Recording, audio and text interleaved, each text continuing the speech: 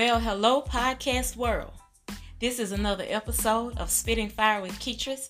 Actually, it's episode number 10, and this is wrapping up season number 1 for Spitting Fire with Keetris. I am your host, Keetris Keys, and it has been a tumultuous season for Spitting Fire with Keetris. There have been weeks and at times that I did not record, but praise be to God, I'm here today with the final episode of season 1. And I am so grateful that you all have been listening and have subscribed to Spitting Fire with Keetris. I am in high expectation for season number 2. I will be interviewing other fire spitters. And yeah, we're just going to see where God takes us with this podcast.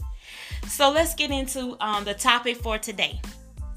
And it is entitled The Prodigal's Brother. The prodigal's brother. Now, we always hear about the prodigal son and how he asked his dad to give him what his inheritance so he could go out and, live the life that he wanted to live. But I was reading and, the brother of the prodigal son just jumped out to me. So we're going to talk about the prodigal's brother today. And in reading and studying the story of the prodigal son, or the parable of the lost son, I came to discover that the other brother was lost as well. So the father didn't just have one son that was lost. He had 2 sons that were lost. He just had one that was away from home lost, and then he had one that was at home lost. Let that sit with you for just a minute. So let's just see. In reading this, we're going to start at, let's see,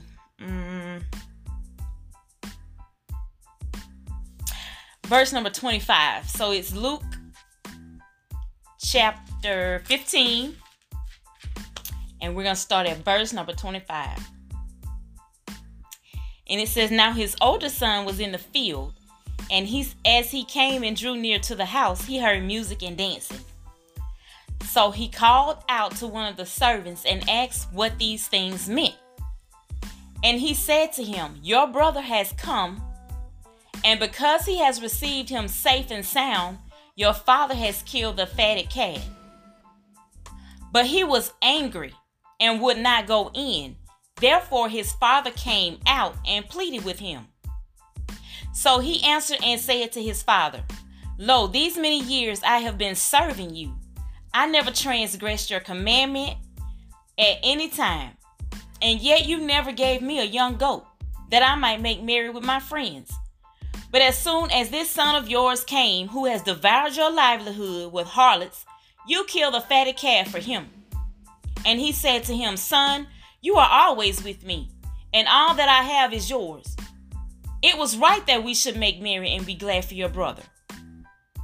For your brother was dead and is alive again, and was lost and is found.'" So what I came to realize in this passage of scripture is that, like I said earlier, both sons were lost. And we read in the scripture where when the brother found out that the prodigal had returned, that he remained outside and he would not go inside of his father's house. He remained outside of the father's house. And the father came out to plead with him, to beg him to come in. The father came out to plead with him and to beg him to come in. That's the kind of father we serve. Even when we're outside the parameters of what God has ordained for us, or the parameters of what God has for us in life, following his commandments. Even when we are outside of those parameters, God still beckons for us to come back to him. He still extends that unconditional love for us to come back to him. No matter what we've done, he still has that unconditional love for us. So, point number 1 is that the brother thought because if he followed all the rules, regulations, laws, bylaws, that he would be, that he would be given a pat on the back, or that he thought he was better and he deserved high accolades because, he stayed at home and he followed all of the commandments that his dad had set before him. So, he had the attitude of, I checked all the boxes. I did everything you asked me to do. And that's just like us working for our God. We say, we checked all the boxes, God. I paid my tithes. I gave to the poor. I attended church every Sunday. I attended every Sunday school service. I was on every auxiliary at the church.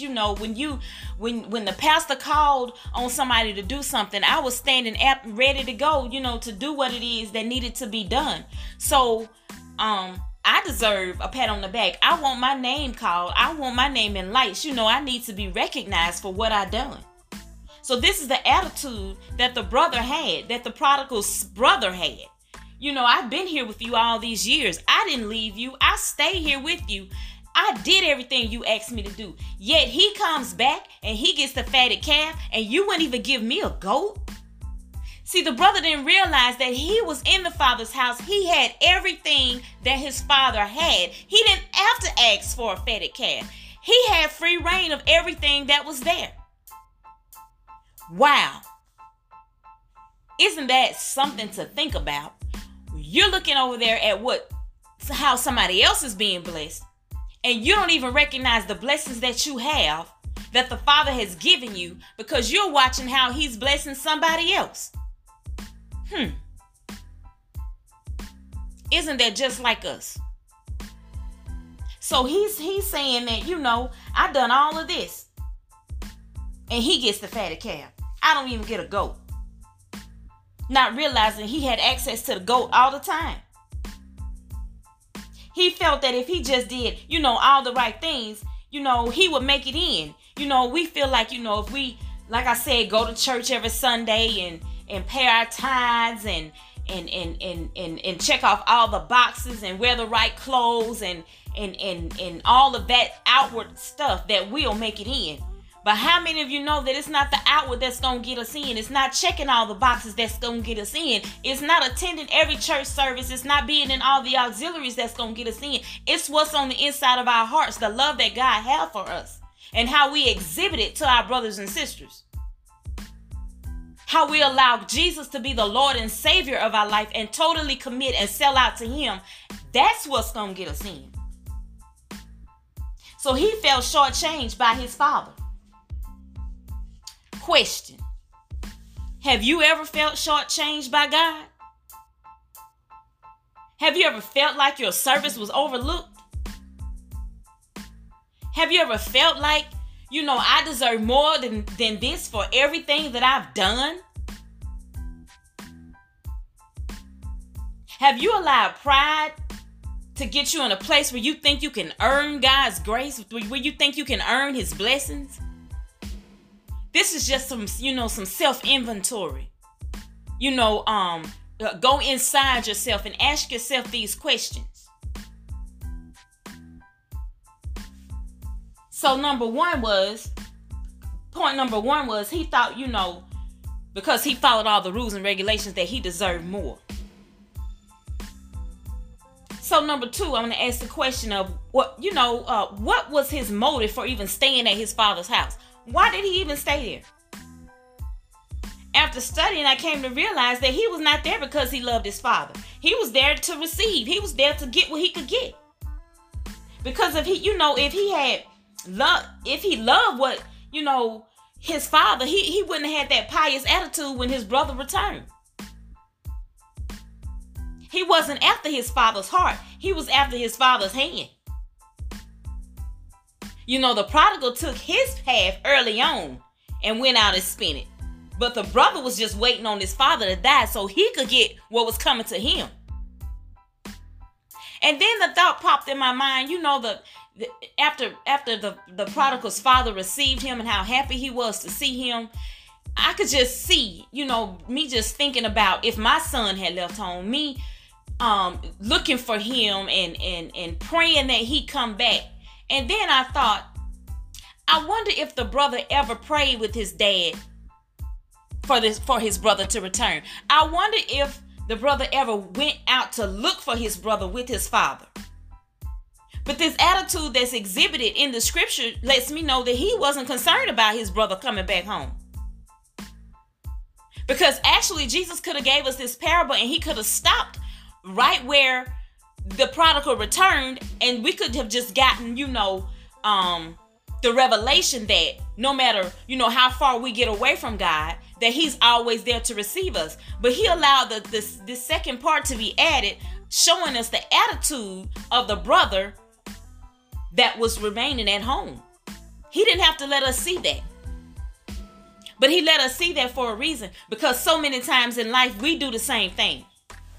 So many times in life, we're looking over in somebody else's pasture and seeing what they got and how they're being blessed, instead of being thankful to God for what we've got in our house. So, question. Just another little self-inventory. Why are you serving God? Why do you do what you do in the kingdom? Is it because he promised you a mansion, or because he promised you that you will walk on streets paved with gold? Is it because he promised you a crown? Think about it. Why are you serving God? Are you serving him because you're after what's in his hand and not in his heart?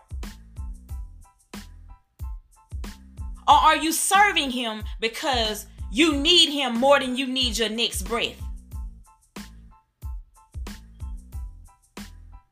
Now, if you're only serving God to get a dream job, dream house, dream car, Prince Charming, Queen of Sheba, if that's why you're serving God,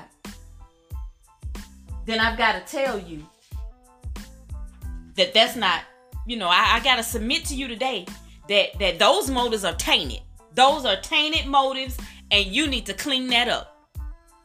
You need to clean that up.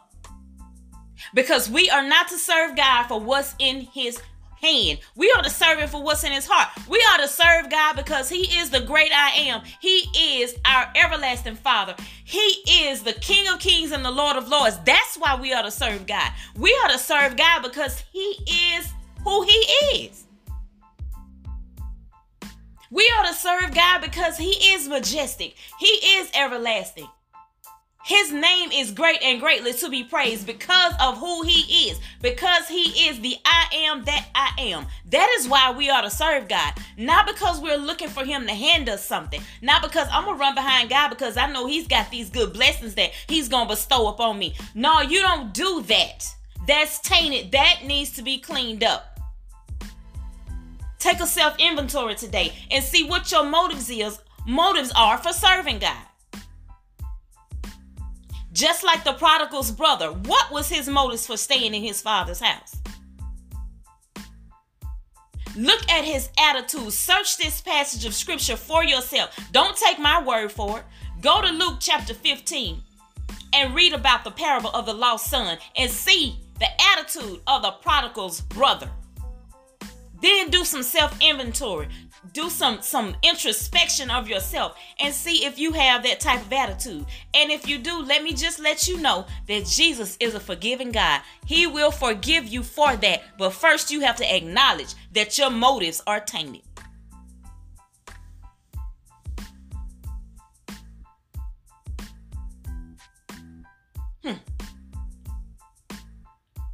So I submit that you need to love Jesus for who he is and not for what he can give you. Point number 3. The other brother was unforgiving. Luke 15:30 says, "But as soon as the son of yours came, who has devoured your livelihood with harlots, you kill the fatted calf for him." Not saying that I am glad with you, Dad, that he has returned. My brother is back home. No, he's sitting up in his daddy's face telling him, soon as he come back, oh, you just pull out the red carpet for him. You put a robe on him. You give him a ring. You put shoes on his feet. You set him up. And here I am, been here with you all these years, and you ain't even give me nothing. So we see that his attitude, he has an unforgiving attitude. He does not want to forgive his brother. He does not want to receive his brother back home. Because now he's like, okay, well, you took your half and you done already spent it. Now whatever's left, daddy's gonna split this between us, and I'm going to get a smaller slice of the pie. That's what he looking at. That's what he looking at. His slice ain't going to be as big as he thought it was going to be. Now he mad. He big mad. Yeah, he big mad. Now, his attitude is saying, you know, you kill a fatted calf for him and now you gonna forgive him? Well, I'm not forgiving him. He's saying, you know, you may forgive him for his filthy, dirty sins, but I'm not forgiving him for his filthy, dirty sins. His standards were higher than his father's, so he thought. Whew. My God, wasn't he arrogant? I'm talking about real arrogant, pompous and pious and all of that. Question. Here we go with some self-inventory. Are you guilty of holding on to someone's past and being unforgiving? That is the biggest thing that keeps us from obtaining the blessings of God, is that we hold on to unforgiveness. We can't forgive anybody for anything. It does not matter that God forgives us. And he said if we want to be forgiven, we got to forgive. We just read that scripture, but we don't really pull that into our hearts. We just read over it. Like, you know, that scripture don't apply to me because what he done to me or what she done to me cannot be forgiven. See, you don't understand the hurt that I went through. See, you don't understand what this person did to me. And at the same time, you are not understand the lashes that Jesus took for you. You're not understanding the true picture of the crucifixion, of everything that he took upon himself because of you. And you have the nerve to have an unforgiving spirit. Trust me, I had to eat this before I put it to you. Because I was one that was really unforgiving. But I wanted God to forgive me for every sin that I committed. How in God's name could I expect him to forgive me when I went to him with unforgiveness in my heart? Come on, people. We got to do better. We got to get this thing right. So are you guilty of holding on to someone's past? Are you guilty of being unforgiving? If you are, I submit to you today that you better let it go. You better let God get you right. You better give it to God. Let him clean up your heart. Forgive whoever you're holding a grudge against. Because that will land you in hell. And no, baby, I ain't judging you. I'm just telling you that the Bible said if you don't forgive, God won't forgive you. And if you don't get forgiven, you're going to hell. That's scripture. That's scripture. So if you get mad at anybody, you got to get mad at God, because that's his word, not mine. Don't we do this all the time? Hold on to people's past sins. You know, instead of offering forgiveness, you know, instead of saying, oh, I forgive you because I've done some things in my life that I know I had to be forgiven for. So I want to exhibit this same love and forgiveness towards you. No, that's not what we want to do. We want to hold on to the dirt so we can dig it up at any given time and throw it up in the person's face. That's what we want to do. Well, I want to let you know today that you need to stop playing in the dirt of people's past. When you play in the dirt, you lose ground. And when you lose ground, you can't go nowhere but down. Stop playing in the dirt of people's past. Come up out the dirt. Stop playing in the dirt. When you play in the dirt, you lose ground. And when you lose ground, there's nowhere to go for you but down. If our Father can forgive, then why can't we? Why can't we have the same forgiving spirit that God had toward us? That's one of the biggest tactics of the enemy to keep you bound is unforgiveness. And then that unforgiveness turns into bitterness. And then your heart just gets all dark and hard and nobody can get in and you can't get out. Well, the enemy just did what he wanted to do to you. He got you trapped in a cage. He got you trapped in a cage. The only time Jesus played in the dirt was to heal and forgive. He got down and played in the dirt when they brought the woman to him who was caught in the very act of adultery.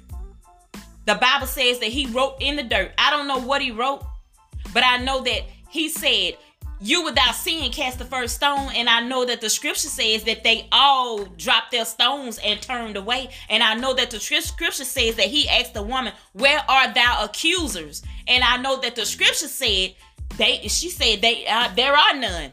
Because they all gone. He said, well, if they ain't condemning you, neither am I. Go and sin no more. Now that's what Jesus did for the woman that was caught in the very act of adultery. He wrote in the dirt, but he wrote in the dirt to forgive. Then he played in the dirt, made some clay and put some mud on a man's eyes and told him to go wash so he could receive his healing. So he played in the dirt then to heal. So I submit to you, if you're going to play in the dirt and get dirty, then you better be playing in the dirt and get dirty to pull somebody up out of the dirt. But don't play in the dirt to throw that past up in their face. Because some of that dirt going to get on you. Stay out of the dirt. Do not have the attitude of the prodigal's brother.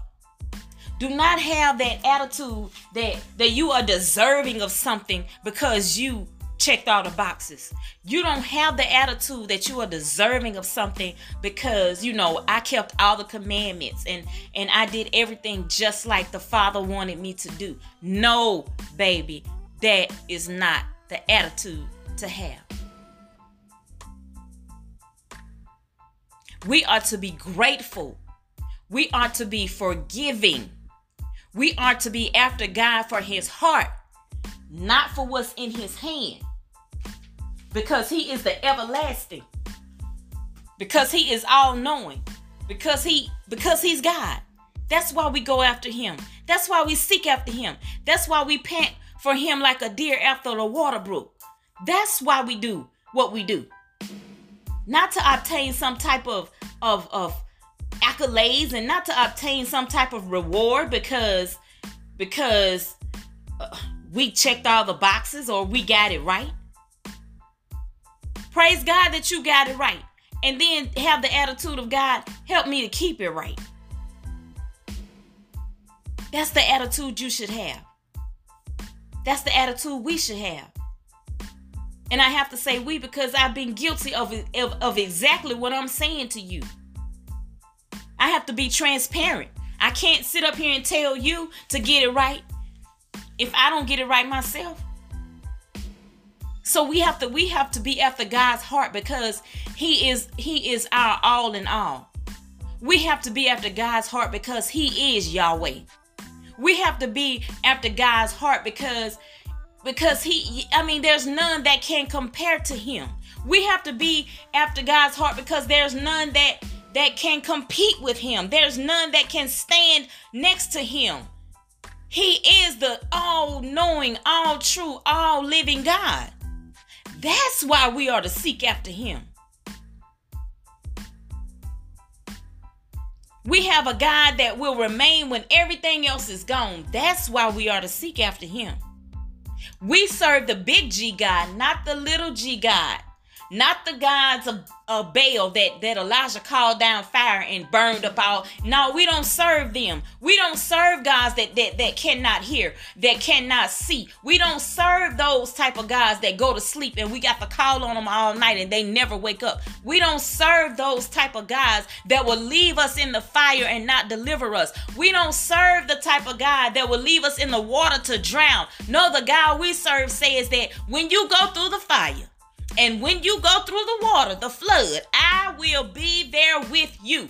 That's the God we serve. And that's why we seek after him. Because of his heart and not because of his hand. So I submit to you today.